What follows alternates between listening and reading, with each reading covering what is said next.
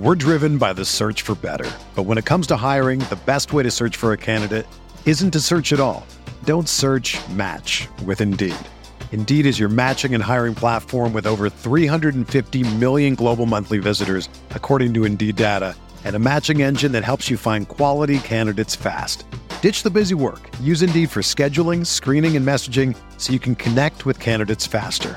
Leveraging over 140 million qualifications and preferences every day, Indeed's matching engine is constantly learning from your preferences, so the more you use Indeed, the better it gets.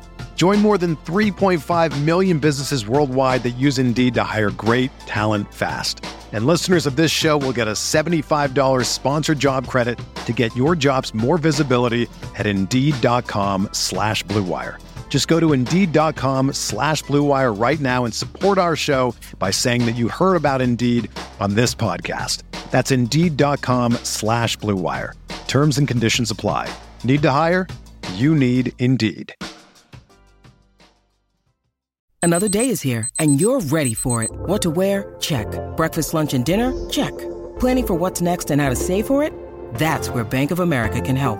For your financial to-dos, Bank of America has experts ready to help get you closer to your goals. Get started at one of our local financial centers or 24/7 in our mobile banking app. Find a location near you at bankofamerica.com/talktous. What would you like the power to do? Mobile banking requires downloading the app and is only available for select devices. Message and data rates may apply. Bank of America N.A., member FDIC. Mayo Experience. Mayo Experience. Mayo Experience. Mayo Experience.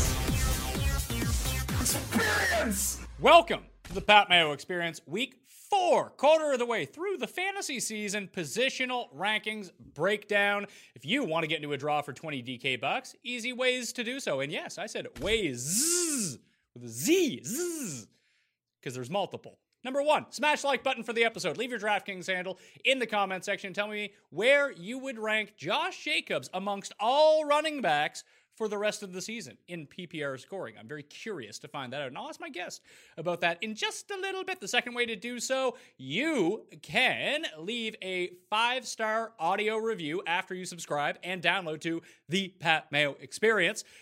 Leave your DraftKings handle with that 5-star review and just say something nice about the show. And boom, you're in the draw for 20 DK bucks, as you will be if you follow me on Instagram at ThePME. Heart one of the football or golf-related photos that pops up on my feed, and just leave your DraftKings handle in the comment section. Those are the 3 ways you can get into the draw for 20 DK bucks. Winners announced live Monday, 1 p.m. Eastern Time, every single Monday with our recap and waiver wire look-ahead for the week. So yeah, definitely go do that. Also, playing the Pat Mayo Experience DraftKings Listeners League. It's only Tuesday and it's already 1/4 of the way full because people are finding out it is the best tournament on DraftKings. You can find the link in the description or comment section of this video or podcast. $15 to enter, 3 max entry, and the best part, no rake. Hence why it is the best tournament on DraftKings. Over $60,000 guaranteed.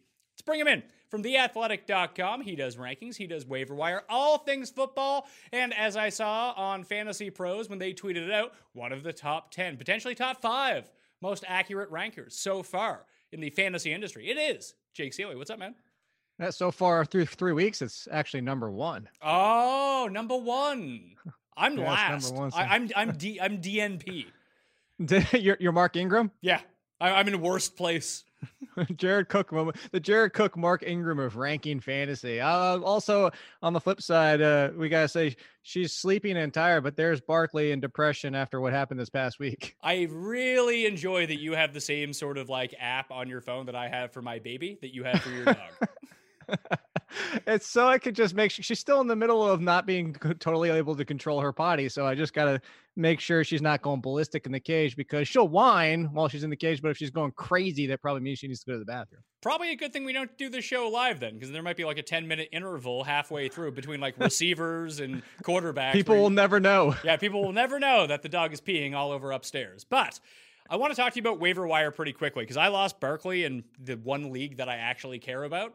He was my first overall pick. It's my home keeper league. I play with my friends, and I want to win, Jake, but I don't want to spend all my fab bucks on Gallman, because if I spend all my fab bucks on Wayne Gallman like tonight, like shockingly, Jay Ajayi will sign with the Giants tomorrow, and he'll be the starting running back. Like, I know he's not good, But at this present time, he does appear to be the one who's going to play like 70% of the Giants snaps. And having Daniel Jones under center will theoretically open up some running lanes for him. I'm not entirely sure he can capitalize on that, but he's going to be on the field. I desperately need a running back. How much of my fab should I burn on this guy?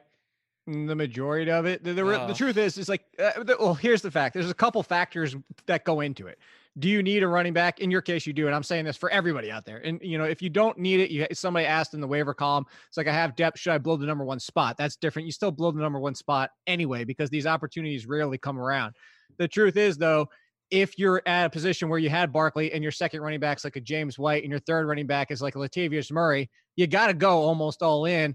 And I know the downside is what you said. If they sign somebody of significance, now, if they just bring in Orleans Darkwa and just use him as the backup who's been there before, because he tweeted out, hey, I'm waiting, hear that little gift from Community. But the truth is like, it's going to be Gallman unless it's Ajayi. And let's be faced, the truth about Ajayi is he had plenty of opportunities to be signed in a lot of places this offseason. There's a lot of doubt of whether or not he's 100%. You have to look at it like last year. Damian Williams, Darrell Williams with the Kansas City Chiefs situation. You go in on Damian, you take the flyer on Darrell too. The people who took Darrell were wrong. The people who did Damian were right. The situation here is a little bit different because we don't have a Darrell yet. We don't have somebody signed yet. But that's the risk you go into it. But the truth is, with Gallman, he should be at least an RB2. He tries to do a little too much. He tries to be like Saquon Barkley, and he's not Saquon Barkley. But if you have an RB2 on your hands for at least 6 weeks, probably maybe even 8, you have to go nearly all in. Yeah, that's unfortunate for me because I don't know if I want to. Here's the issue. If I spend like 50 of my fab bucks and it does turn into a waste, then I lose out on the next potential guy up in this situation, and then I'm just completely screwed until Barkley comes back. Like, I have Carson and Jacobs, but apparently that's not turning out so well so far. No, but the truth, I hate to keep saying the truth is, but the truth is here, the situation-wise is, what if that next scenario doesn't pop up till week 9? Yeah. These things don't always happen. I mean, sometimes they happen in succession. We've seen it go like 2 in a row one week, and the very next week something else goes down. We saw, Jamal Charles a few years ago went down in week 2. Like, there's no rhyme or reason to when it's going to happen. If you do that and you wait and you say, all right, let me just wait for the next best case scenario, maybe Tony Pollard's sitting out there and Ezekiel Elliott goes down next week. That would be great. That would be better. Obviously not for Ezekiel Elliott, but you can't wait and hope that happens if this is, it's right in our faces right now. The truth, I will say this. Let's compare him to somebody else value-wise. Now, he's not the same running back, but I just want to say that's why I emphasize value-wise. If you knew right now Frank Gore was going to be out there with no Devin Singletary for the rest of the year, what would you do? You would probably consider him a top 20, 25 running back, go pretty heavy on him if you need a running back help. That's how I would treat Gallman. Yeah, I actually would probably prefer Frank Gore in that scenario, to tell you the truth. That's fair because you don't have the risk of somebody else getting signed and you don't have the uncertainty of not knowing what's like. With Gore, we know the usage. With Gallman, we're assuming the usage, and we're assuming it right now with nobody being signed because Penny is essentially a fullback. But Daniel Jones under center, this is an offense that has Golden Tate coming back. It could be the poor man's version of the Chiefs where they just pass a hell of a lot and barely run the ball. Yeah, and actually, if they started passing to the running back, I would actually probably prefer that. Get them out into some space and just pile up those greasy PPR points, and I would be absolutely fine with that. Let's get into the rankings for this week, though, starting at running back. Actually, we'll go through the injuries first. I have LaShawn McCoy ranked as if he's going to play. I have Damian Williams ranked as if he's going to play, and I have Ito Smith ranked as if he is going to play with his concussion. I do not have Rashad Penny or Devin Singletary ranked, both dealing with hamstring problems, tend to be 2-week issues, or even a little bit more in case they don't get rushed back. And obviously Saquon Barkley not playing Jets and 49ers on a bye week. The rankings are a living, breathing column, Jake. They will be updated when the injuries come around. So if Rashad Penny is expected I need to set my lineup now. Yeah, I need Tuesday afternoon, get everything in right away. That's how you have to play this. But yeah, like if Damian Williams is going to be out, it's going to affect Darrell Williams. It's going to affect LaShawn McCoy. It's going to affect everything. So once we get more news, that's just the way that I have it set for the purposes of this discussion. So number 1 in the rankings, Christian McCaffrey. Number 2, Zeke, David Johnson. Number 3, Austin Eckler, Alvin Kamara is the top 5. Dalvin Cook in a bad matchup, but you know what? We're still going to play Dalvin Cook because he's been excellent. Why do you hate Dalvin Cook, Pat? Nick Chubb, James Conner, Marlon Mack. Fantasy Pros has ranked Mark Ingram at number 10 this week. Derrick Henry, Kerryon Johnson, Carlos Hyde, James White, Joe Mixon, Leonard Fournette, Aaron Jones, Phillip Lindsay, Frank Gore, and Chris Carson. That's my top 20. And obviously, Carson would be impacted more if the return of Rashad Penny actually happens. But currently, he is not in the rankings, and I still don't really feel good about it. The guy that I think you'll have the biggest problem with is probably James White at number 14. But there are two factors behind this. It's not like he missed last week with an injury. He just missed the game to be in the delivery room for his bebe. I empathize with that. But now he's getting the Bills, and the Bills are going to come with extreme pass rush. They don't even need to blitz. They can get through this like sieve New England Patriots offensive line that is completely banged up. So I would expect to see more James White on the field than either Sony Michel or Rex Burkhead. And the biggest factor here, Jake, he's playing with baby swag. The baby swag. If only that could have happened before last game. Like, I don't have that much problem with James White. I mean, maybe a little bit high, but we're going to nitpick between the guys behind him. Leonard Fournette, I feel better about, honestly, just because he's getting the workload, although it's a very uninspiring performance. It's like, this is what we knew about Leonard Fournette, is that, hey, he's going to get 20, 25 touches every single week, but they're just going to be rather inefficient. It's kind of the inverse of Aaron Jones, where he barely gets touches and he's very efficient with them. So with Leonard Fournette, I'd probably trust him a little bit more. Again, nitpicking kind of out of your rankings. Actually, the one is the one you hate to rank. I think people are too reactionary over Mark Ingram because the Cleveland Browns run defense, the entire team hasn't looked that good, but the run defense has been decent. I mean, they had a mediocre performance against Henry, but the following 2 weeks, and I know Le'Veon Bell had a situation where you have the injury to Sam Darnold or the mono to Sam Darnold, but that how many touches he got, and they were able to limit him. And then they limited Todd Gurley last week, which Todd Gurley still, as of this point, is healthy. He's not the Todd Gurley we knew because he's not getting the passing game work, but he's still getting the running work. And the running work until last week had been pretty good. So you look at his performance so far, and the Browns' run defense isn't that much of a walkover that I think that's too high for Mark Ingram. Well, you take it up with Fantasy Pros and the consensus rank, Jake. I mean, this is why you're number one. You rank Ingram lower than the consensus, and all of a sudden you're just going to be, I mean, I would have him in last place. I do have him in last place in my rankings, but that's just the way it's going. I believe he's the number one. Is he the number one scoring running back so far? If he's not number one, I think he's number one or number two. I could check real quick for you. He is. No, he's not, because Dalvin Cook's number one. He's behind right. Christian McCaffrey and Austin Eckler. He's number four. Okay, so this is. I am number four. I am. What is that from? That movie. I am number four. That was the name of the movie. It was just one of those teeny sci-fi offbeat movies. You never saw that? Is this one of your like youth adventure novels, Jake? It's probably one of those movies that was based on one of those books. Young adventure novels with Jake Seeley. That could be your new podcast, your spin-off podcast. You can review Twilight and Glory. I never saw Twilight. I did see I am number four though. Was it good? Quick review. How many stars? 4. It's what you would expect. 4 out of 5 or 4 out of 4? No, out of 10. Oh. Usually we do the star rankings out of 4, but you know, I'll let you pass. I don't know. Oh, you're doing like movie stars? Okay, then like 2.5. 2.5 stars out of 4. See, I didn't know if there was like that a moved difference. up. I guess that's technically a 5.5. Yeah, I don't know if there's like any difference between like how you rate teen novels or teen movies versus regular movies. I don't know this world, Jake. That is your realm, not mine. Don't put it on me. Derek, what do we do with Kerryon Johnson? Because he's getting all the workload now because C.J. Anderson's gone. C.J. Anderson's actually in Houston today. I know, right? I really thought that would have been like a logical spot for him to land with the Giants, but the Giants haven't brought him in, and I don't know why the Texans are bringing him. I get Carlos Hyde sucks, but why? So if we want to duplicate Carlos Hyde, we have 2 of them. That's better. Like, is that what they're doing? I don't know. I'm as confused as you are. I'm not that surprised that the Giants haven't brought him in because CJ Anderson, I actually don't think he fits.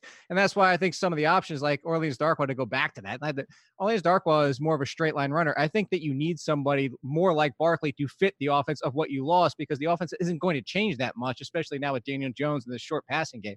That's a sidebar. That's if they do sign somebody like CJ Anderson, maybe he doesn't sign there and they comes back around. I would feel better about Wayne Gallman if they sign somebody who's kind of just a plotter or a straight line runner, because I don't think he's going to be involved as much if that's the scenario. So all that being said, with Kerryon Johnson, I think you just got to continually roll him out as an RB2. And not to say I told you so, but this is the concern that I had with Kerryon Johnson and Aaron Jones both, is that Arian Jones and Kerryon Johnson both were concerned of their workload going into the season. Well, Kerryon's cleared up a little bit because, as you said, they got rid of C.J. Anderson, but it's still the Lions. Like Aaron Jones, I'd rather get 15 touches from him than 15 touches from Kerryon Johnson because of the teams they play for. And you bring it up all the time. It's the pace of play. Now, he got the carries, but he didn't look that great in it because I think that's also somewhat of how they use him, is that they don't get him in space enough. So I think I feel right now, as of today, slightly better about Kerryon because at least he got the 20 carries, but I don't feel great about either one of them. Aaron Jones at number 17 played 39% of the snaps in week 3. Jamal Williams played 61%. You might say, hey, Pat, why do you have Aaron Jones over Jamal Williams? But I'll tell you why, Jake, because he is better than Jamal Williams. Even as a fantasy player, seeing the field less, he's still a better fantasy player. So I do think that there is still a fantasy divide, even if the usage isn't going to swing towards Aaron Jones. And maybe that's a 1 week blip. Maybe it completely does the inverse next week, and all of a sudden Aaron Jones, he doesn't need that many more touches, but I mean, it's a Thursday night game as well, so you can get some Thursday Mo on the go if he scores 2 touchdowns or even a touchdown. The problem is, Philadelphia is so banged up in the secondary at this point that they might not even have to run. No, they probably don't have to, but I was going to say that's the one thing. That's another reason I would actually take Aaron Jones over Jamal Williams this week specifically, even if we knew that the snap count was going to be exactly what it was last week, is because you don't run on the Eagles. You just don't. If you're going to do anything, you try to hopefully get your running back in space, and if you're passing, it's going to be Aaron Jones. It's not going to be Jamal Williams. This is true. So Lindsey and Freeman are playing about, equal snaps at this point, but Lindsey just looks like the better back, and he'll be more used in the passing game. Not saying that Freeman isn't used, but Freeman will be more, Lindsey will be more used in that fact. And, you're going to have to luck into one of them getting the proper goal line carry that gets them in because they both touch the ball when they get down there. We talked about Fournette. Frank Gore is just Frank Gore. As long as Devin Singletary is out, he's going to see his 18 touches a game, and that's pretty valuable at this point of the season because now we're into bye weeks and injuries. Then Chris Carson. I have him at number 20, and that's without Rashad Penny playing. I could rank him as high as 7, but then he'd go fumble on the second snap and then see the bench for 3.5 quarters, then come back on. I want to believe. I'm like Fox Mulder. Want to believe here, Jake. But I have to believe because I have him on every single team, but I'm starting to get worried. Here's the good news is that even so, ProSize did nothing. ProSize, I think, what do you have, 4 or 5 carries, and it was 5 or 6 yards. There's 1 more yard per whatever the carries were, and he just wasn't that effective. He's not a runner. That's you use him as kind of that Theo Riddick role, and that's what he can really be. I think that drew that comparison when he came out of college, but I thought he could be a little bit more than that. Obviously, he hasn't turned into a little bit more than that at all. So I'm not that concerned. I understand the fumbles are concerning that he comes off the field, but I think you have to roll that dice going against the Cardinals. I mean, really, how do you not start him? Even if you rank him down here at 20, you're starting him unless Rashad Penny all of a sudden is practicing Thursday and Friday. So let's say Rashad Penny does play. What does that do to Penny in the rankings, and what do you think that does to Carson? I would probably start Penny in front of Carson, but they wouldn't be far apart. It would be kind of like last week of the Darrell Williams and LaShawn McCoy, or Damian Williams if he's out there this week, and LaShawn McCoy, that they'll both be in that just on the cusp of being RB2s, probably low end RB2s. And if you want to start one over the other, we're not going to know, unfortunately. Everything right here with what Pete Carroll, as much as we see Shanahan lie to us all the time and give us a headache all the time, Pete Carroll always tells it like it is. And the one thing that he always tells it like it is he wanted to roll for both of them this year. And it started out that way, but Penny got hurt again. Penny has his own flaws that he still hasn't been able to overcome. So he got frustrated with him and turned to Carson and said, we want to give Carson more work.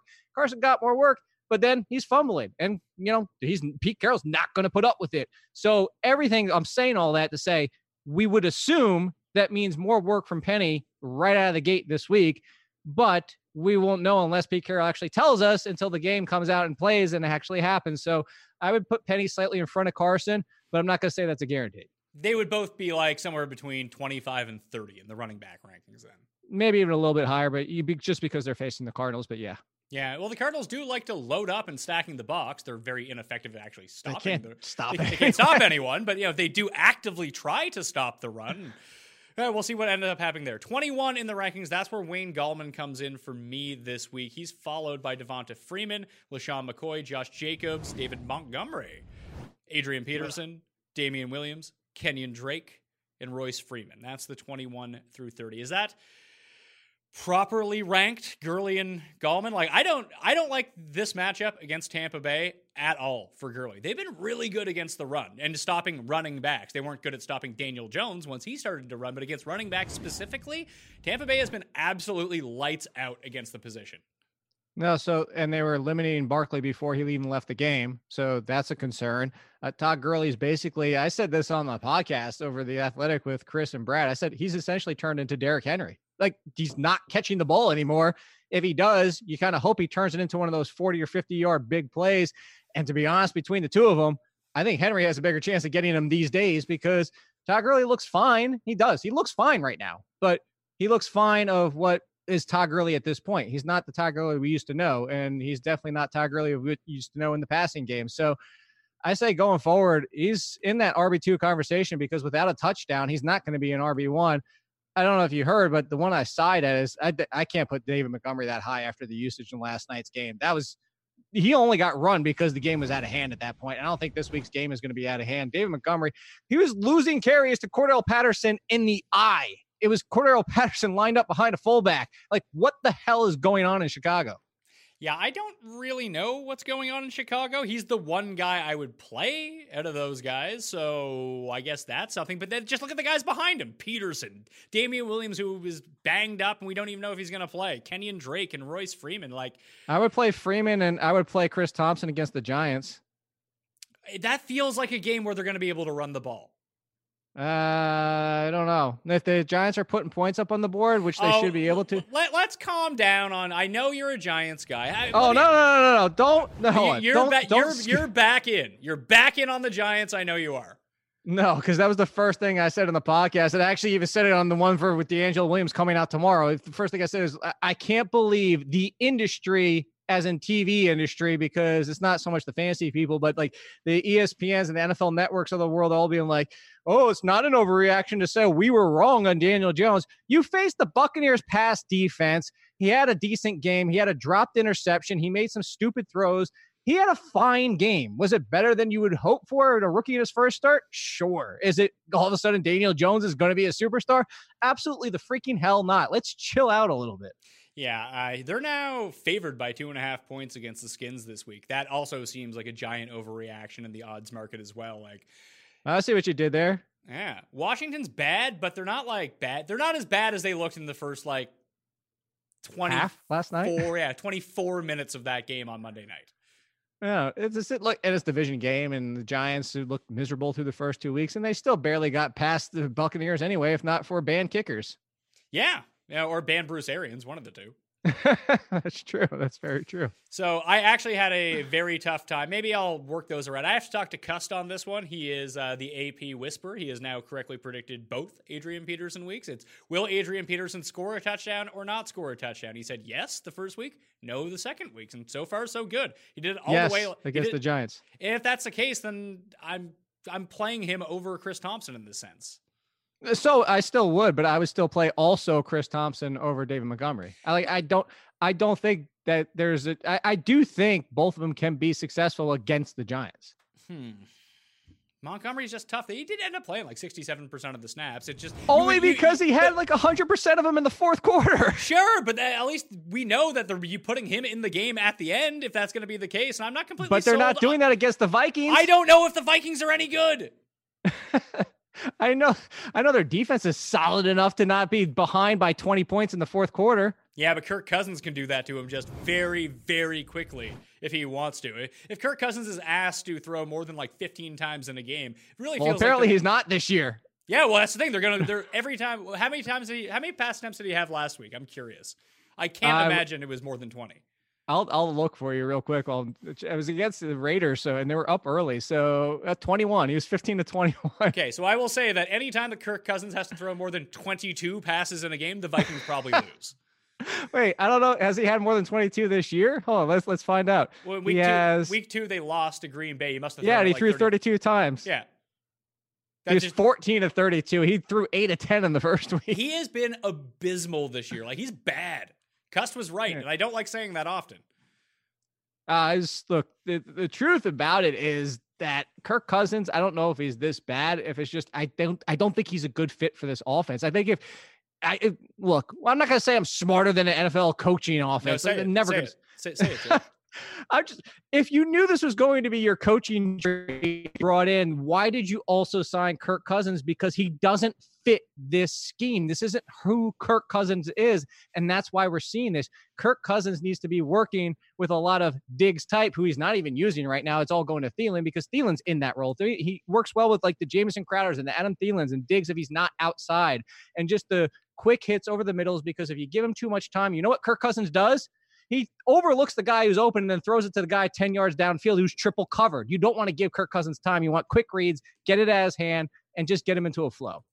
Josh Jacobs, I have at number 24 here. I'm worried about I'm worried about the injuries, to be perfectly honest. It seems like that's why he was scaled back a little bit. It was that or game flow situations. Gruden said this week they want to get him more involved in the passing game, and I really hope that's the case, because they'll probably be down at Indianapolis here, so I don't need to see Rocket Richard on the field the entire time getting all those greasy passes. But the only thing I know about Jacobs, and this is why I think that he's a nice buy low, is that he's going to get healthier as the season goes along. He'll get more acclimated to the NFL, but when you look at carries, and they're not there all that often, but inside the red zone, he's the only guy who sees the field for the Raiders. So I'm glad you brought that up. That's one of the factors I was going to bring up is inside the red zone work. And the other point I was going to bring up is I think he's healthy now. Last week, we had the word of he was on IV. He was losing weight because he was sick and everything on top of it. It was going on last week. And then he goes into that game with that concern, gets healthy enough, and still had 10 routes run. Like Richard had 19. That's still, 2/3 to 1/3 for the total of the two combined. So you look at that and you say, you know what, even with him being not 100% heading into that game, to still get 10 to 19 for Richard shows that he's going to be used. We would like to see it more like a 50-50, even he take the control of having more than Richard. But at worst case scenario, it's still 10. And I still think that 100% healthy Jacobs is going to see 20 touches. Okay, would you play? So I'll move him up in the rankings. I don't need to be prodded to move up Josh Jacobs in my rankings. So Josh Jacobs or Chris Carson this week? If Rashad Penny is out, Carson. If Rashad Penny is playing, then I would go Josh Jacobs. Todd Gurley or Josh Jacobs. And Indy does have the third worst run defense per DVOA so far this season. Yeah, I would lean Josh Jacobs just because, hey, look, he ran 10 routes. Todd Gurley's not running like 2 or 3 a game. All right, Josh Jacobs moving up in the rankings to number 21, one spot behind Chris Carson with no Penny, one spot ahead of Todd Gurley in this situation. I still do think that Richard might have some standalone value. And just one more thing on that Peterson-Thompson point is if the spread is going to be less than 3, at least on paper, you would think that game flow-wise is going to be a closer game. And it's very evident that they want to use Adrian Peterson over and over and over and over again. That unless they fall way behind and have to pass, then we're going to see Chris Thompson on the field the entire time. But in this sort of situation, I think this game's close. So Peterson might end up with like 20 carries, and that's good enough. Maybe he can get 50 yards on 20 carries, maybe a touchdown.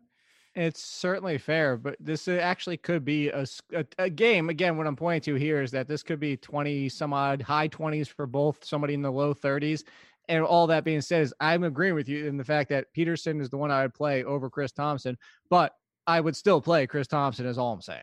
Okay. I mean, I actually kind of like what Kenyon Drake was up to against the Cowboys last week, and just he was seeing the field a ton until he actually fumbled in the red zone. No, as soon as we get sucked in, that's when they stop using them. It doesn't matter what the coaching. I have him at number 29. Like if you're desperate, like I am, you might have to use Kenyon Drake. It wouldn't be the worst play in the world. I would use Royce Freeman before I use Kenyon Drake. Yeah, I can probably get behind that. I'll use Royce Freeman. What do you make of Damian Williams if he's like active? Like he's getting his job back, right? But I don't think it's the job that we used to know with Andy. Like this is what we talk about a lot of times throughout the offseason. He said, coaches have tendencies, but that doesn't mean they 100% stick to them. A perfect example would be Doug Peterson. Doug Peterson, as we just saw in that game, a third for each of the running backs. Well, if Miles Sanders was playing out of his mind, not fumbling and not having some struggles in space, as you mentioned last week, is that he can't turn the edge sometimes. If he was playing like Saquon Barkley or Ezekiel Elliott, he was playing to that level, I don't think Doug Peterson's going to be like, nope, got to use all 3 running backs, a ton of each. Like the coaches will change. They will adapt. And right now, Andy Reid doesn't have that guy that's, hey, you know what? I'm going to use somebody 70% of the time. I think with LaShawn McCoy, if he's also healthy, is going to stay in the mix, but Damian Williams will be the pass catching option in what will probably be like a 50-50-ish split, because I'll probably get a little bit of a mix of Darrell Williams in there. So you say that, to your point, it's PPR rankings, and you say it's the Chiefs offense. I don't want the one not in the passing game, and that's why I would want Damian Williams. Do you have to pick up? Is it Darrell or Darrell? I think it's Darrell. I thought it was Darrell too, but then I got corrected on Monday's show that it's Darrell. Now I don't know what to think. Either way, if it's Darrell, so I would love to find out, because the way I found out about Tariq Cohen when he came out of college is I found a clip of his mom saying his name, and I was like, all right, all these people saying Tariq Cohen are wrong. This is true. That was me actually doing that. People know I don't know how to pronounce anything. But anyway, Darrell Williams, you have to go pick him up, right? I'm not like spending a bunch of fab. If I miss out on him, I miss out on him. But if he's there and he's cheap, he is someone to put on the back end of your roster, I think. Yeah, so I did Chris Harris's podcast today with waivers. He does them the day after you, and we're talking waivers, and he was the number 2. And the truth is the number 2, and it could be a bust of a waiver pickup, because if both Damian and LeSean McCoy are healthy, you're not really going to get much of anything from that. But to your point, you do need to go pick them up there. Obviously, you don't spend your number 1 waiver spot on them. Obviously, you don't go 40-50% of your budget.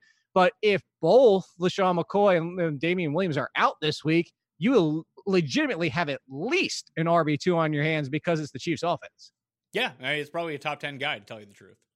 It wouldn't surprise me. The only concern I would have there is how much is he going to be used in the passing game, but he did see a decent amount of work. Darwin Thompson actually didn't even really get a ton until Darrell Williams, whatever. Williams, I can't even say D Williams because we have Damian Williams.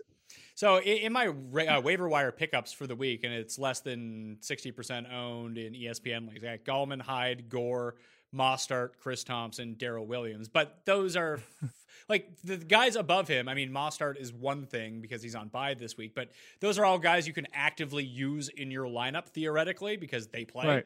Right. But he'd be the number 1 stash, at least at this point, with the upside of maybe McCoy and Williams don't go this week. And all of a sudden, like I said, we're looking at a top 10 guy. For sure. Can you do you watch The Office, right? I did. I mean, I don't now because it's been off the air for 10 years. Well, it's still on TBS probably 1 billion times a day, or one of those channels. You got to come up with a nickname for Williams. That's the way we can distinguish them. Something related to The Office and Darrell in The Office. I will. Well, what if it's Darrell from The Office and we're having the same problem that Michael Scott had? The warehouse manager? No, that's too much. We'll workshop this one because I have another nickname related thing coming up. You have to start one Bucs running back this week. Who would it be? Because I think it's Dare to Dream in PPR formats. I don't really want anything to do with it. So I'm picking up Ronald Jones because that's 2 out of 3 games where he's looked better, although we do have the 1 down game. The biggest problem is the reason you're talking about Dare, the goon. What'd you call him, Stifler? The reason is because he's used in the passing game. This is a game that points to the passing game. Yes. Which would point to Peyton Barber over Ronald Jones.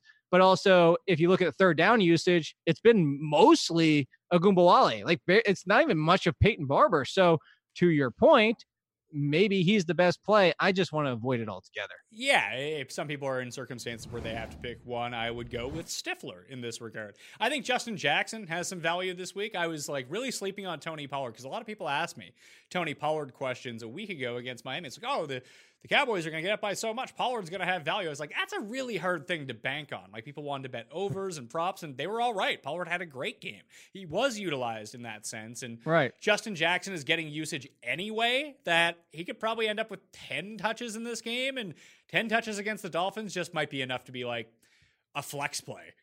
Well, no, there's your super deep sleeper then is either Derek Watt or Tremaine Pope.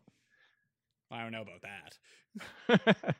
If you're in like a 16-team league. Yeah, you want to put young Pope in the game? Then yeah, sure. Why not? But I think that Justin Jackson does have standalone value this week. I definitely think he can. In a PPR specifically. What else do we have here? If Singletary's back, you'd still play Gore, right? Because I would. I wouldn't have him as high in the rankings, but I'd drop him down a bit, but he'd be my preferred play. Although I think Singletary is better. The Bills obviously seem far more comfortable giving the ball to Frank Gore. That's far more comfortable. He's basically getting the vast majority of the carries. Singletary's getting mixed in the passing game, which, some people will be like, well, he's facing the Patriots. It's still going to want Gore. Gore's getting the touches, and he is getting a few in the passing game. It's not like he's completely left out. So, yeah, it's still Gore, although if both are active against the Patriots, this is another Buck situation where, if possible, avoid. I mean, the Eagle situation, the Bear situation is basically the same as well. If you can avoid it at all costs, avoid it at all costs. That's just not a luxury a lot of people have. For the Eagles, Miles Sanders would be the superior play between the three. I guess so. Yeah. I want to say yes, but with Jordan, you want to talk about red zone usage with Jordan Howard getting those carries. Who the hell knows? Last one, Sony Michel or Rex Burkhead. At this point, I think you got to go Rex Burkhead, even with James White back. This is the excitement for Rex Burkhead that people had last year when they were drafting him in the 5th round.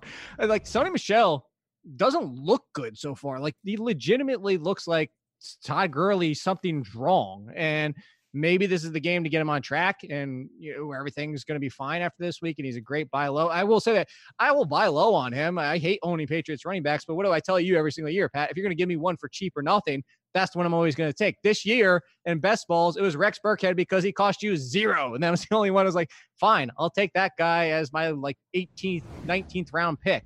Right now, Sony Michel is not going to cost you a lot to go get from the owner. So he's a good flyer because if he goes off this week, if he scores a touchdown, that was always the appeal we had for Sony Michel, was that he gets to around 1,000 yards, but because he's in this offense, he's scoring 10, 12, maybe 15 touchdowns.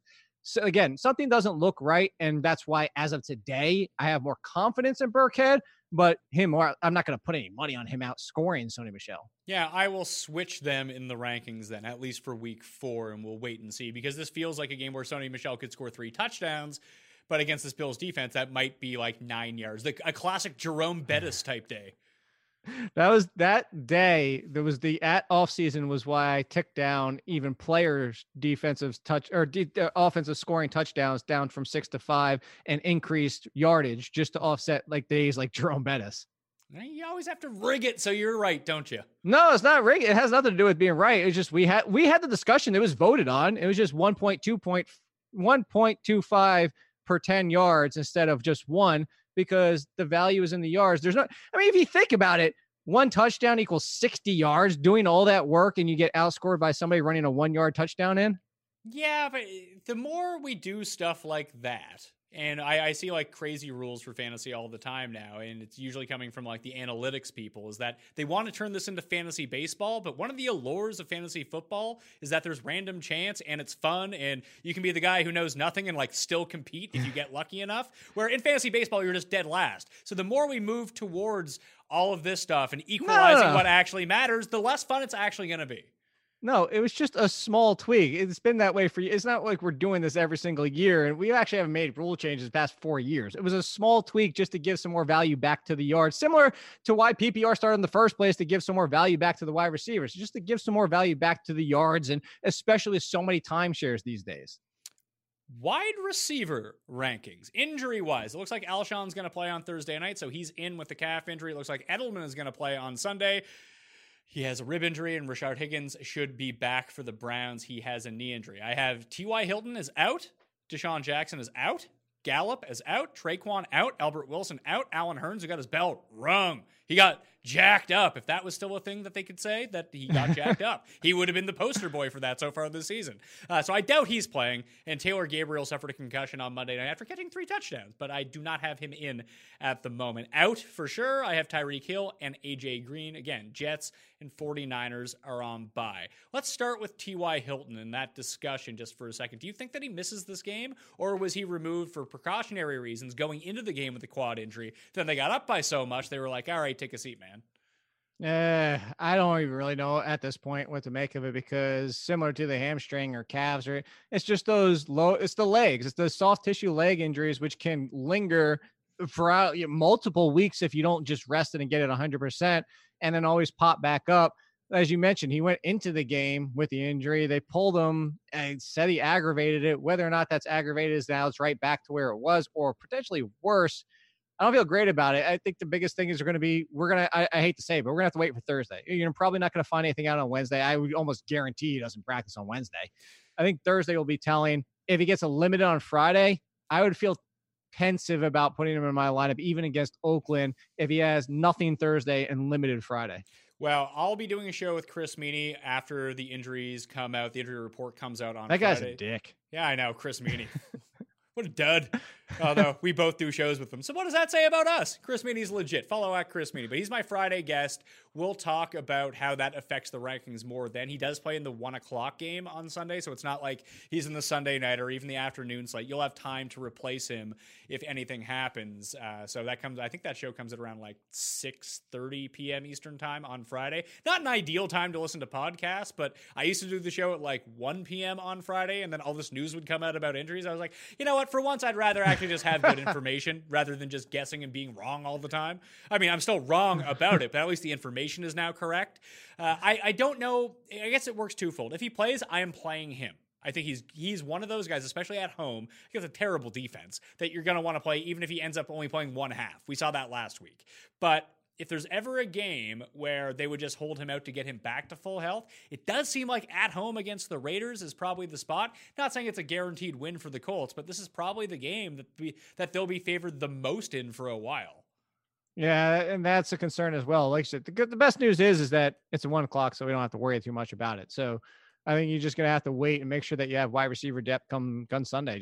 And to be your point for earlier is, yeah, I would almost consider if you're not that deep and you have to make a decision on Thursday night, like a Valdez-Scantling or even an Alshon Jeffrey. If Alshon Jeffrey is ready for that game, I would roll those guys out there instead of waiting for Sunday. Yeah, I probably would as well, but those would be the only two from that game. Maybe Aguilar too, but like I know he caught 2 touchdowns, but Aguilar stinks, man. Aguilar, he's surprisingly, as bad as it looked watching him drop those passes, he still caught 8 of 12. It feels like it was so much worse. Yeah, it was really bizarre. I mean, I have him ranked at the moment as if like Alshon's not going to be 100%, so I would still have him ranked as the highest Eagle. We'll get to him in a sec. But if we do stick with the Colts and there is no T.Y. Hilton, do you feel comfortable playing any of those guys, whether it be the Frenchman, Paris Campbell, or Zach Pascal, who caught touchdown last week, and he says, you Americans, I catch your touchdowns, I do not care no more. Or is it the adventures of Superman, Deon Cain, who plays the most snaps, or Chester Rogers, who you know is going to be in the mix now as well? Or do you just say, screw it, I'll play Eric Ebron and that's it? Hold on, I'm checking right now because I want to make sure. I'm pretty sure the biggest concern I have is I'm looking at the snap count. Yeah, the Paris Campbell snap count is still last week was only 45% behind. You mentioned it. Deon Cain was number 1, but T.Y. Hilton came out of that game. But they're all like Deon Cain was like 53%, wasn't he? 56. Yeah, so they're all just kind of subbing in and out all the time. Yeah, it was 40 snaps for him. Paris Campbell had 32. Pascal had 31. Chester Rogers had 29. And was there anybody even else on the? I was seeing if anybody else was even active, but no, that was it. That's my biggest concern is who. So for that answer for what you're saying is you would have to assume Paris Campbell would see the biggest uptick because you kind of want somebody to at least stretch the field for you. And I think that if you're looking for the biggest play upside on a per catch basis, you just might as well roll the dice with Paris Campbell. Paris Campbell, you put them in. I don't have him very high in the rankings, to tell you the truth. I have Zach Pascal only because he's being targeted in the red zone a little bit more, or about the same, and he's just coming off of a touchdown. Know where he went to college? Where did he go to college? Hold on. If I can get my hat. He went to man. He went to ODU. He's a mighty monarch. He is a mighty mark. Fulgham needs to play. He needs to stop being inactive for the Lions. Yeah, like I have him behind. Put it this way: as I don't even think we have like graphics made for this low in the rankings, but I have him behind. I have him behind Keyshawn Johnson. Both Keyshawn Johnsons, maybe, I don't know, but at least the one that plays for the Cardinals. Now that they've cut Michael Crabtree, he should see a big uptick in his snap count. So I still have Keyshawn Johnson ahead of him. I have like Cortland Sutton ahead of him, Deontay Johnson ahead of him, Danny Amendola ahead of him. Like he's not like I just would prefer not to play any of these guys. I would too, but you asked the question, I had to answer it. Yeah, no, I'm with you, but like I think that we can decide on who would be the one if you had to go target, but the preference would be none of them. No, definitely would be none of them would be the preference. Yeah, and maybe they're all from Iqaluit because they're having. I mean, it could just be Eric Ebron and Jack Doyle. Yeah, I mean, Jack Doyle probably sees the biggest uptick. I mean, Ebron becomes useful again, and Doyle becomes semi-useful again. Yeah, I hate the fact that we're like getting excited for Eric Ebron. Yeah, hey, them's the breaks. But let's do this. Let's go to the top of the rankings. Like, there's not much discussion to really be had here. Keenan Allen, I have ranked as number 1. DeAndre Hopkins, number 2. Devontae Adams should rebound against the Eagles. If not, we got problems with him. Julio, Michael Thompson, Amari Cooper, Juju, Tyler Lockett against Arizona, Cooper Kupp, and Odell Beckham Jr. You're starting all those guys. Sammy Watkins at number 11. Probably too high, but screw it. I'm going with him again anyway. Chris Godwin, Kenny Golladay, Mike Evans, Larry Fitz, Brendan Cooks, Terry McLaurin, Mike Williams, Christian Kirk, and Adam Thielen. I want to have a nickname discussion here with Terry McLaurin because people are like upset that everyone's calling him Scary Terry and like they don't want to go with that. But then Why? I don't know. I don't know why, because that's Terry Rozier's nickname. Like, who the fuck cares about Terry Rozier? Like, Seriously? Yeah. Like, what the hell? Give me a break. Like, but I saw people watch basketball? I guess people do. I mean, I enjoy basketball as a fan because I don't have to cover it. It's the one thing I can just kind of sit back and enjoy with a rooting interest. But I don't care that much that like Terry Rozier has a nickname that, you know. I don't care until we get to the playoffs, honestly, for that one. So apparently Scary Terry is too triggering for people, probably old people, I'm guessing. But I saw Clay was tweeting about it that because there's a McLaren team in F1 that you can call him F1, but his last name isn't McLaren, so that doesn't make any sense. No, it's McLaurin. Yeah. So instead of Scott Barrett was tweeting that too. Yeah, that doesn't make any sense. Hold on. Do people even know where Scary Terry comes from? It's from Rick and Morty. No, I know that, but I'm like saying for people out there, they're like the ones that are getting upset about it. Like, it's probably who cares what they think anyway, because they probably don't even watch the show. Maybe, but if people are like, they don't want to reuse the Scary Terry nickname, I'm going to throw two options at you right now. All right, we can call him Cherry Terry or Terry Cherry because he's always on top. That's fine. Or we can call him McLaurin. What is it? McLaurin. Now I had it. Now I gotta. Oh yeah, McLaurin Bacall. Maybe we can find with who's the most famous Lauren you can think of? Michaels. McLaurin Michaels. No. Do we have anything better than that? McLaurin Holly from Dumb and Dumber. From Dumb and Dumber. Wasn't one of the ones from the Gilmore Girls named Lauren? Oh, McLaurin Graham. There you go. McLaurin Graham. I don't know. I just, the cherry one got me. So we can call him Cherry Terry. There you go. And every time he scores a touchdown, he can be popping them cherries, and everyone will love it, and then get triggered on the. Now you went a little far for the fan base. Not your fan base. Yeah, my fan base is all over that, but your fan base probably not.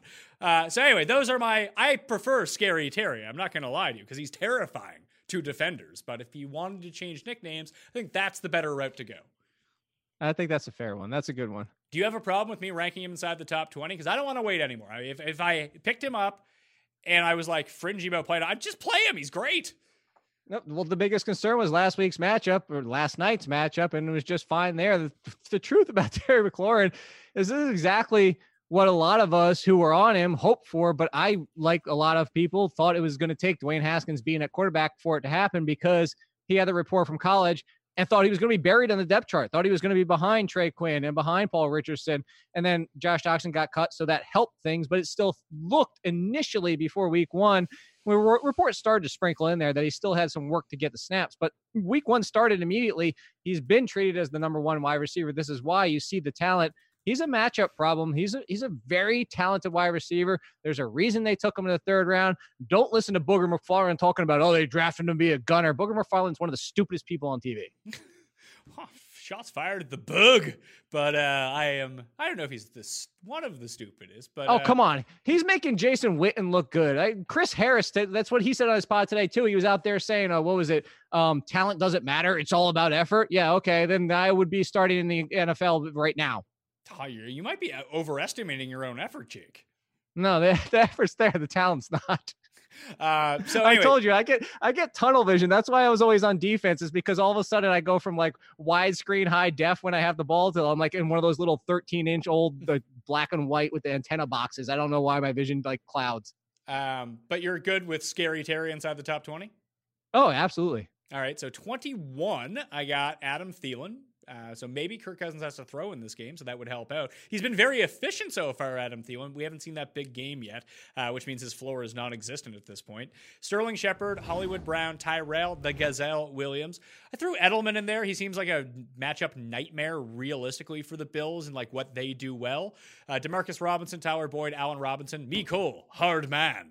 DJ Chark and Josh Gordon. I don't want to rank Gordon this highly, knowing that Tre'Davious White is going to be all over him, but he's just so damn good. You just throw him the ball, he goes up and gets it. Yeah, that's the only concern I would have too is the finger issue with him now, though. Yeah, I think he's going to be fine. Unless I see reports like really negative towards that throughout the week, I'm good with playing him as a wide receiver 3 at this point. Why do you hate Mecole Hardman? Do I hate him? No, that's what you're going to get. I'm letting you know right now. Look, what has he been the past 2 weeks? Like top 10? So you're going to get, why do you hate him? Yeah, I mean, I kind of alluded to this when I had the Sammy Watkins ranking at number 11. Like, if you told me it's almost like a Rams situation where it does feel like one of them is going to get left out, but the floor for Watkins at this point is still higher than both of Hardman and Robinson. Like, it's one big play for Hardman. And yes, he has the speed to do that, but to bank on that every game is... I think for me, he's properly ranked because it factors in his upside along with his downside. Like, I'm not going to rank him number 12 because I wouldn't feel good about that.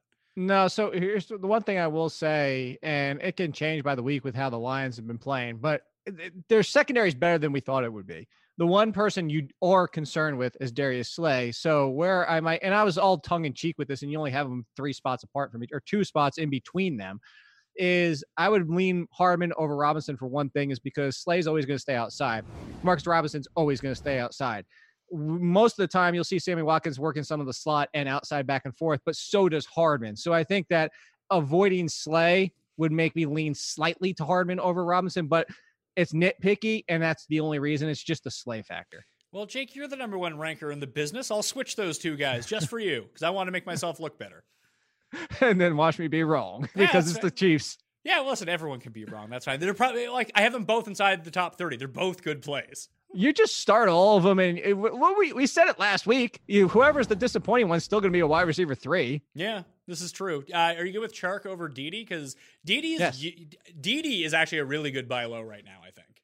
Dede is a great buy low if Nick Foles comes back. Even with Minshew walk back there, like he's still targeting him.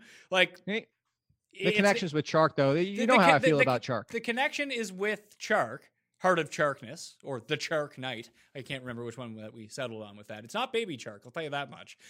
But the targets are still there for Dede. The big play upside is still there for Dede. It's just like he got called for offensive pass interference 2 weeks ago on like a 50-yard catch against the Texans. Like, it's just little nitpicky things. Like, it's almost close to being there for him. And it's not like he's been horrible. He hasn't been good, but he also hasn't been horrible. Like, if you used him, he had 10 points. Well, he had 10 points. That's not what you expected, but it's not like he's putting up zeros either. And I do think that the upside is still there for him. The upside is there to buy low, but I would take Chark for the long haul. And if I only could pick one and I had to drop Dede for Chark, I would. And even so for this week, because credit to Mike Tagliere, who had on my podcast and called the Marquez Valdes-Scantling for DFS purposes, because if you look at Denver, the one area where they struggle is outside. Kareem Jackson is one of the best slot corners in the league. Well, guess what? That's Dede Westbrook. Chris Harris is very good in his own right, but if talking about DJ Chark, probably shouldn't see Chris Harris the entire time because he sticks to a side of the field, and all you got to do is take advantage of how do you say his last? Hold on, I got to find it. I don't even know how to Yadam. I don't even know how to say it. Anyway, he's been the one that's exploited, and Marquez Valdes-Scantling took advantage of that last week. Yeah, but Dede's not playing exclusively in the slot either. Like, they're playing a lot of like trips out wide. He's switching up with like even Chris Conley in the slot a little bit. He'll be primarily in the slot, but it's not like he won't see the outside to try to exploit a mismatch. That's certainly true, but I mean, Dede so far in the season, I'm looking right now, slot 88% of the time. Mm-hmm. So he's not always there. That's a hell of a lot. That's essentially most of the, that's as close as you can get, I think, to like majority of the time. I mean, the Valdes-Scantling thing, it's good call. He had a no. super long Hold touchdown. on. It was a free play bomb. There's one person. There's the two. So it's 89% Chester Rogers, and then Dede Westbrook and Randall Cobb tied for second at 88%. He's in the slot all the time. Well, in my face then. I just thought I was right, but apparently I was not. You and your fucking numbers, Jake. Hey, look, I didn't think it was that high either, to be admitted. I'm not going to admit I didn't think it was that high. Anyway, I still like Dede as a buy low, regardless. Maybe in this matchup, maybe I have him overrated, but Minshew just completes passes, man. He has a very high completion percentage. Man has sexy shirts that are buttoned up to his navel and then sexy mustaches. Yeah, he's basically John C. Reilly from Boogie Nights. That's true. Or wait, what was the one where he was like the baseball player? For Love of the Game? No, it was like some regular show that was on for a while that John C. Reilly was on. John C. Reilly was on a TV show where he played a baseball player? I'm pretty sure. No, he was in Kevin Costner's For Love of the Game, and they had to like cut around the fact that he can't throw. Continue. I'm going to look this up while we're talking. All right. So that entire 31 to 40 range at receiver. What do I got here? I got Aguilar at 31, Curtis Samuel, one spot over DJ Moore. I think they're fine plays. Dede, Valdez Scantling, Emmanuel Sanders, the Bees versus the New England Patriots. Give them a taste of their own medicine with short little white guys who are real quick. Philip Dorsett, Calvin Ridley, and DK Metcalf. I actually really like Metcalf this week, but everything is just fueling through Lockett. We know how bad that Arizona has been against tight ends and they do want to run the ball so much that it feels like one guy gets left out, but it's just one big play with him and he could definitely connect. Yeah, well, and when you're into this range, that's kind of similar to the Paris Campbell argument. If you're going to just shoot for a pick in that area, is why you're ever going to pick like the Randall Cobbs or the world to just go for the upside of that big play hits. Yeah, so 41 to 50, got Alshon. He comes in at 41. I don't trust the health in this matchup all that much at all, to be perfectly honest with you. And the Packers defense is good. So there's that. John Brown, there's always the saying that like the Patriots take away the one thing that you do really well. I would think that's John Brown for the Bills. You would think so, unless it's maybe just Josh Allen running the ball. But no, maybe. Receiver-wise, it doesn't get any worse of a matchup than it does for John Brown. I mean, That's the truth. If Stephon Gilmore's on him for even the majority of the game, just forget about it. That's why I actually ranked Beasley ahead of Brown this week. That's fair. So after that, like Marv, John Ross, Stefan Diggs, and Robert Woods are down here. If you want to get contrarian, I'll talk about this on the DraftKings show. Those are the two guys this week because no one is playing them. I don't want to play them, but they're going to come in with like 0% ownership. Who, John Ross? Yeah. No, I was going to say, John Ross, you could probably throw into that bucket as well, but Diggs and Robert Woods. Oh, yeah, for sure. I had a couple people, is it time to drop Diggs? It's time to drop Woods. People are completely off both of them. Like in regular leagues, DFS, forget about it. They're, like you said, their ownership's probably 0. I actually have more problems with Diggs than I do with Woods. Woods just feels like he's sort of the man left out in an offense that's still scoring points. That's still fine news. Eventually he'll get his. He's just going to be completely unreliable, and he does appear to be the most unreliable of the three receivers with the Rams. With Diggs, like we said, if the Vikings win, Kirk Cousins is just straight up not throwing the ball. So his floor is 0. Yeah, and that's the biggest. I'm with you. I'm legitimately concerned with Diggs as well. Robert Woods will have a few games, and to be honest with you, like my concern going into the season with Robert Woods was that he was going to be the odd man out with Cooper Kupp healthy, but I still thought it'd be productive enough to be in that wide receiver 3 range with this offense. And because people still want to make excuses for Jared Goff all the time, and like, I can't believe he'll be fine. He's going to bounce back, blah, blah, blah. I'm saying that for the fact that not like, look at me, I'm right. I'm saying that for the fact that this is where we talk about perception and trades all the time, is the perception is that Jared Goff in this offense and Sean McVay is still one of the best, unstoppable if everything's clicking. So if Robert Woods has one good game, you're going to be able to sell him a lot more than if Stefon Diggs has one good game, because Stefon Diggs, the perception is so much lower. That's what I'm getting at. Potentially so, but I think that's the reason not to cut Diggs at the same time, is that he'll carry enough name value with at least one member of your league that you will be able to flip him for something if he does have that good game. You're like, oh, Stefon Diggs is back. Yeah, I drafted him in the 4th round. Like, give me Scary Terry for him or Terry Cherry or whatever. Listen, I'm just saying that is possible for. There's always a sucker in every league. So there is. So I'm just saying, like, trade value shouldn't be determined by where people went in the draft. It is to some people. Shouldn't be determined by where people went in the draft. It is to some people. And if you try to trade Stefon Diggs, who was highly drafted, for a guy you picked up for nothing off the waiver wire, someone might make that trade with you, is all I'm saying. He has enough name cachet that you can still prey on people because of it. So that's what my question back to you was going to be is, so let's say Diggs and Woods both have 100 yards and a touchdown this week. Do you think Diggs would get you more return than Woods? Because I think it's Woods at this point. I'm legitimately asking your opinion. I think it depends on the person, to be perfectly honest. Well, obviously. I would say it's very similar. Consensus. I would say it's very similar. I'd say it's about You could probably sell people on, like you said, the offense that Woods is in. And I do think that Woods is probably, like, if you were to trade for one of them, I think Woods is probably the better buy. I think he has more of just overall value. So maybe it is Robert Woods. But I think that Diggs' name value still does hold water with people. Okay. By the way, I found out what I was thinking of. It was because I was thinking of the wrong name. I was thinking of Danny McBride. You're thinking of Eastbound and Down. Yeah. Have you watched the Righteous Gemstones yet? Danny McBride's new show? No, I haven't. Is it any good? Yeah, it's all right. I like Danny McBride. I guess if you didn't like Danny McBride, you probably wouldn't like it. But if you like, yeah, I'm meh on him, so probably not. Yeah, all right. Hiring the right person takes time that you don't often have. But you shouldn't let a time crunch get in the way of finding the right candidates for your business.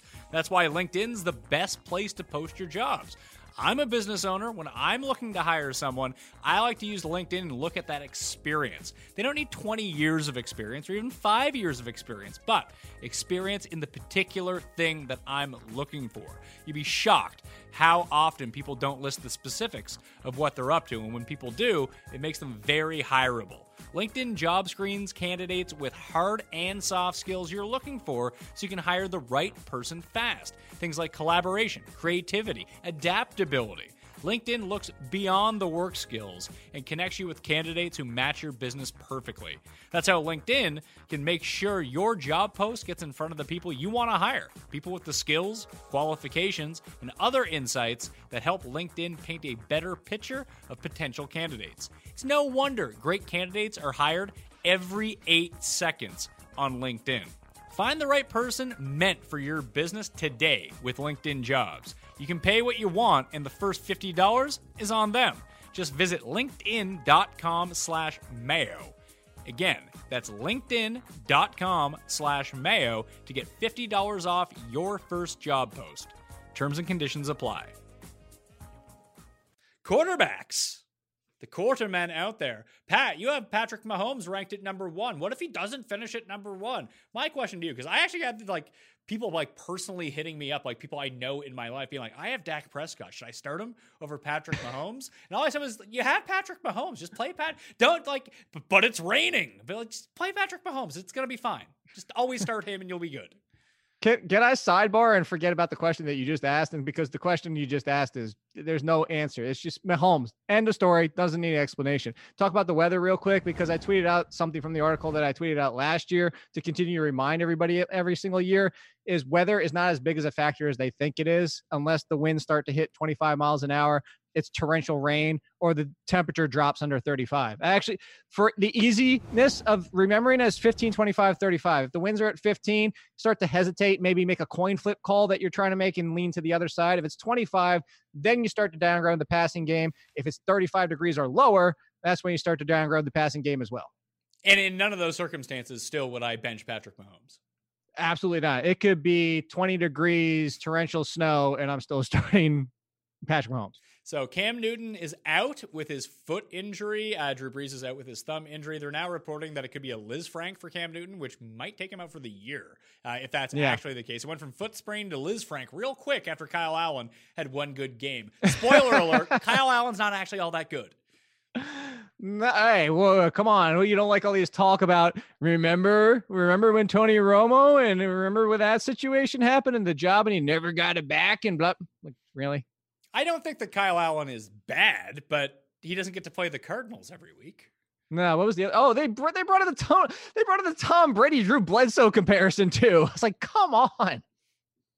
So I have Mahomes at number 1. I got Lamar at number 2. Russell Wilson at number 3 against said Cardinals team. This is going to be a good look for Russell Wilson this week, and anyone playing the Cardinals, frankly, because they run so many plays at such a fast pace. It's good for opposing defenses against them because more time to sack Kyler Murray, and it just gives you more plays on offense. So Russell Wilson, number 3, and he's been really good. Dak, Kyler Murray, Aaron Rodgers, Deshaun Watson, Jacoby Brissett, Daniel Jones, and Jared Goff at number 10 against Tampa. Those would be my top 10. Daniel Jones is too high. Too high? Yeah. We're not high enough. I can't. There's no way on earth I can put him in the top 10 after one game against Tampa Bay. I know it's the Redskins, but still, oof, that's Frankly, this ranking has more to do with the rest of the options this week that I don't love the matchups all that much. Like you have Phillip Rivers, who just they can't score realistically. Like you can basically pencil in for 260 and 2 touchdowns. That's great, but at least with Daniel Jones, that you might get a rushing touchdown out of it. Who knows? Go ahead. I'd still start Carson Wentz on Thursday night over him. Man, that's with a banged up Alshon against a good defense. I don't love that. That's fair. And I don't even care that it's the Bills defense. I'm still starting Tom Brady over Daniel Jones before I screw around with that. And I'd start Daniel Jones this week for sure. And look, that's fine. I can't go that far.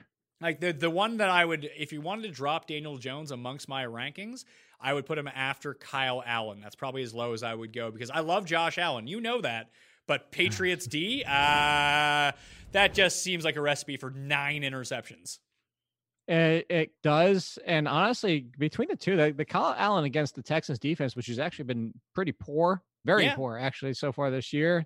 That's one I'd even probably go that far. Although Daniel Jones looks like he might run more than he might be up there with like the Aaron Rodgers in his prime running where it's like a 400 rushing yard season. Yeah, potentially so. I mean, he probably won't run as much as like peak Josh Allen does, but I think that he has enough Josh Allen in him that he's not as good. He's not good enough with progressions yet that if the blitz does come at him or he gets under pressure, he's just going to take off. And that's just free fantasy points. And let's be fair about it. Like, it's tough to overcome your own opinions of players. And I'm saying that honestly, like I am not a Daniel Jones fan, not from what I saw in college. I do believe, and I've said this before, I do believe the Giants roster is the best setup for him if Saquon Barkley's out there because he is good in the short to intermediate game. He's not very good downfield. He makes some poor decisions still. That's, like I said, I mentioned the interception. Some of the incompletions were his fault. The rushing upside does help him a little bit. I noticed the flaws maybe because that's a slanted view. I'll admit, like it's tough sometimes to sit there as an analyst and watch years and years of college football and just pull away after one game. So that's why I'm probably more tentative than most. Yeah, I am where I don't watch college football. I just look at what their potential fantasy asset is to me. And if he does have legs, just look inside the top 10 of quarterbacks. What do these guys have in common? Unless you're Mahomes, who could run, he just throws touchdowns every time he drops back. They're all basically running quarterbacks. That's true. And yeah, that's fair. I think that like the Kyle Allen conversation is kind of more fun. Anyway, I like Kyle Allen this week. You're right about the Texans defense. They've been giving up a bunch of fantasy points to opposing quarterbacks. The big thing is they're going to get pressure on Kyle Allen, and he might crumble. I don't know. J.J. Watt's not good anymore all of a sudden. I don't know about that. I mean, they did. Phillip Rivers so rarely gets sacked, and they dropped him 5 times last week. Phillip Rivers these days, that offensive line was one of the biggest concerns with the Chargers. So it still is, but even through the first few weeks, no one was getting to him because he gets the ball out so quickly. But that wasn't a problem for the Texans. I don't know. I think that they're going to get to. I think they're going to rattle Kyle Allen a little bit. If that's the case, that I don't know how he's going to hold up to that. And that's certainly fair. I just said it's a conversation to have with Daniel Jones. And it's a situation where Arizona secondary, let's not forget, is awful. That maybe that made him look really good. Oh, I mean, that can make everybody look good, but so the Buccaneers secondary. Sure, but it's not like I would say that Washington has a far worse defense than the Texans do. Yeah, okay. Because they did make Trubisky look good. What's that? Yeah, they did make Trubisky look good. And Josh Norman may not be good. Oh, Josh Norman's a couple of years past his prime, just like Janoris Jenkins, as he got just destroyed last week. Yeah, there is no better move if you're a DB than have like 1 or 2 really good years and then just talk a bunch of shit, and then people will think you're really good well past the point where you're actually good. Because no one actually watches people on defense, as it turns out, besides like scouts and real analysts, that you can just like, remember Nnamdi Asomugha for all those years? Like, people thought he was a shutdown corner like 7 years after he was actually a shutdown corner. And you're right about that. We talk about this a lot. Is like corners have probably as limited of a lifespan as running backs do for their peak years.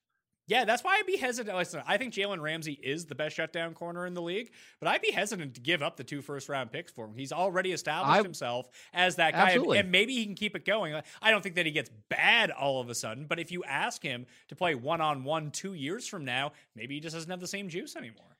No, I don't know what they used to bet. It might be Gilmore at this point. Yeah,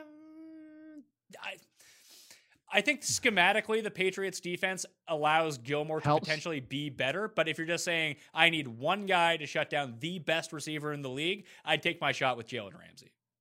And hey, that's certainly fair. But your initial point was the fact that I'm not giving up 2 firsts for it, and I don't think anybody should. I think the Jags are finding out that no one is. Yeah. Can we talk about tight ends? Any more quarterbacks? Like, do you have any love for like Case Keenum against the Giants? Are they going to start Haskins? I don't know if they. I mean, time would be now. It's, as you saw, it's the road game, and it's a road game against a terrible defense, just like the Giants did with Daniel Jones. Yeah, I mean, it's acceptable if nothing else. Like Minshew, like I just hate all these matchups so much. Like a lot. Maybe Matt Ryan at home against Tennessee just has a bounce back week, but I just don't like what I've seen from him so far. Yeah, it looks certainly fair. Let's talk tight ends. All right, let's talk tight ends. Done with quarterbacks. I have Virgil Green as playing for the moment. Vance McDonald, I actually had in, but I'm going to move him out because I saw a report that his arm is in a sling. So he's probably not going to play this week. So Vance McDonald, Eleanor Higbee, and Jordan Reed I have listed as out in the rankings for the moment. So I will extract Vance McDonald. He was only like number 19 anyway. Travis Kelce, number 1. It's funny because like he hasn't had that really huge game so far, but he's had a good game every game that once he starts scoring touchdowns, he's going to run away with being the best tight end. I have Ingram at number 2, who could really challenge him as the number 1 guy. And frankly, he might be the only one. Ertz, Darren Waller, hardly knew her. Mark Andrews, your buddy, Will Disley, Walt Disley, Greg Olson, Delaney Walker, Eric Ebron, and Austin Hooper. It is a very uninspiring top 10 once you take out George Kittle from this mix. It definitely is. And you're looking at just as the tight ends seem to have a resurgence this year, and it still is because there are more options than there were last year. It's still not that deep, and you still get to the point where as soon as you get to 10, 11, 12, it becomes not nauseating, but the stomach turning at least. Like Hawkinson's been 2 catches. That's too high. It might be, but he's being used in the red zone all the time. He's had like 3 touchdowns called back the last 2 weeks. And that's fair, but here's the problem with it. Who of these losers are you starting over him? Vernon Davis. Really? I would definitely. Yes, because Jordan Reed, when Vernon Davis is like against the Giants, please, I will start every tight end that's startable. Didn't we do this last year with Vernon Davis without Jordan Reed against the Giants? He scored 0 points. I'll take that risk because most weeks Jordan Reed Vernon Davis is the right call with Jordan Reed, no matter who they're playing. Like just in the Giants this year, that defense, there's no way.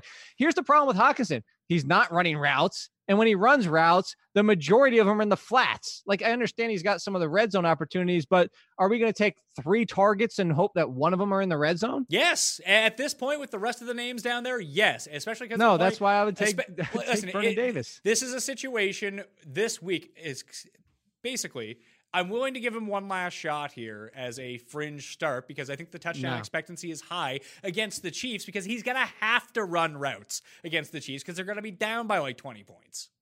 No, I would roll out as much as he didn't even have a blow-up game against the Giants. I'd still roll out O.J. Howard. I would still roll out Vance McDonald. I'm not doing the Hawkinson. I don't care if I'm wrong because the last 2 games, it's the one blow-up from week 1 that everybody's going gaga over when the fact is he's a rookie tight end that's asked to block too much and asked to run piss poor routes too much.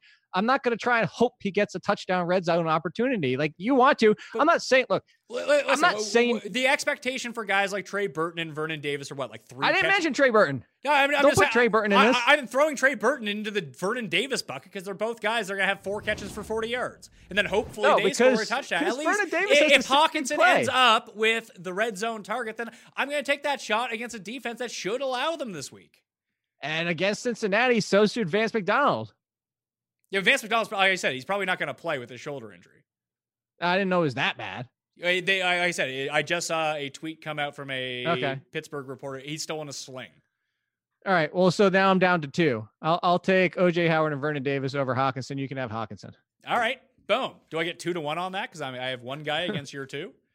But it evens out because it's the Canadian exchange.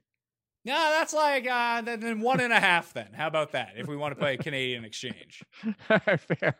All right. Perfect. Because at least Mark Andrews finally had a bad week after we made that bet. Yeah, that was 7 targets. He still, for all those people out there, when I tweeted out like, this is LaShawn McCoy is why you don't pay attention to pregame warm-up news unless it's injury like related, as in whether or not they'll start. Like, who cares who's getting the first team reps in the pregame? Because that report pissed off everybody, and deservedly so. And I feel bad for that person because I don't know if he still has a job as of today. The people were like, well, what about Mark Andrews? No, the Mark Andrews report, first of all, was that he's going to be fine for the game, and he still saw 7 targets. It just was an off week for him. Any love for just randos here towards the bottom, whether it be, it looks like Dallas Randos? Goedert. It looks like Dallas Goedert's going to play on Thursday night. Demetrius Harris is filling in for Njoku. Dawson Knox is a monster, by the way, on the Bills. Yeah, but he's facing the Patriots, and he's a rookie. Like, Yes. Here's the thing with Dawson Knox is I don't even mind him as a dice roll until Tyler Kroft comes back. Tyler Kroft coming back, he's the veteran, and I think that's going to hurt Dawson Knox even if he's playing well, which he has been. Oh, when Tomb Raider gets back on the field? Yes, when Tomb Raider gets back on the field. Noah Fant's actually good. They need to get rid of Heerman at some point. Well, so I was going to bring that up is there's 2 guys, both rookies, that are playing better, and the other one is Irv Smith, because I tweeted this out. Did you know Kyle Rudolph the past 2 weeks has 0? And the fact that Irv Smith in one game has more than Kyle Rudolph does since week 1. Really? Yeah, more fantasy points, more everything. Well, Kyle Rudolph didn't have. Maybe it was Irv Smith who had that. Who had that screen pass last week? I thought it was that Irv Smith. I thought it was Kyle Rudolph when I was watching the game. No, it was Irv Smith. Kyle Rudolph's not even inside the top 40 at tight end. One catch for 11 yards. No, I think that was that screen pass that went to the 1 yard line, and then Dalvin Cook rushed it in. Yeah, he's not even inside the top 50. Kyle Rudolph is 54 on the year. All right, let's drop down. Well, what I have him at 26. It's apparently doubly too high. Yeah, apparently that's not good at all. 0 for 0, 3 catches for 9, and then 1 for 11. Big Irv. That's what I called him that too. There you go. Now you're on the same page as me. Commissioner Irv from The Wire. We'll get that in there. Huh. Yeah, I'm not playing him anyway, so I guess it doesn't really matter. No, I'm not playing him, but that was like a future stash if you want to see a team that was ready to get rid of Kyle Rudolph this offseason, which is the weirdest thing ever, and then they gave him a contract. That's being the weird part. I think at some point they have to say enough of Kyle Rudolph. I think I would take Knox ahead of Big Irv, and I would take Noah Fant definitely ahead of Big Irv. Of course. I was just throwing out more names for this conversation. No, fair enough. You don't want to play any of these guys, realistically. No. Defenses. Let's close this out here. I have the Chargers at number 1, the Rams at number 2, the Bears at number 3, the Pats, the Colts, the Texans, Seattle, Baltimore, Minnesota, Green Bay, and then Carolina coming in against the Texans because Deshaun Watson will do stupid things, as we saw against the Chargers. Yeah, it's not a great streaming week either because the majority of these defenses are over 60% owned. Yeah. The best is Indy, Seattle and Pittsburgh. Seattle, Indy, and the Panthers are probably the 3 that are available that you can use. Baltimore is actually available because a bunch of people dropped them. Dropped them because of the Chiefs. Yeah. I think the Steelers are up there too because the Steelers are getting the Bengals at home. I think I'd rather play Jacksonville against Joe Flacco even on the road than Andy Dalton. Yeah, but they're not wildly available. They're not? No. There we go. Yeah, Seattle seems like they're going to rack up a bunch of sacks here. It's just everyone playing Kyler Murray gets a bunch of sacks. They do. You just have to worry about also giving up 35 points. Yeah, I'm not too concerned about that.